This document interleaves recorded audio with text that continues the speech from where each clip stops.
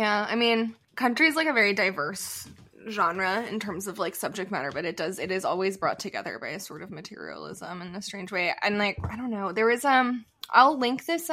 article in the show notes because it's very interesting. Well, it's like a dissertation, so it's like 343 pages, but they talked about kind of how there is a shift in the way that people started relating to country in the 70s because of like increased urbanization. I'm sure we talked about this in the Americana episode, but that's when sort of like people started doing what was called like cowboy drag,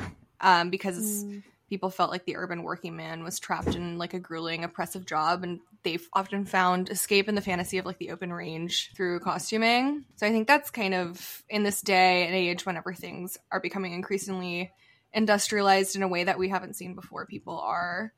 relating to country music and the very same kind of like dirtbag outlaw, grimy, dirty thing, you know, that is now being popularized in modern music. I think it's returning to a sort of freedom that they'd feel maybe was taken from them by the looking ass houses. I feel like country stars right now don't really sing about text communications very much, or the phone, or like virtual communication.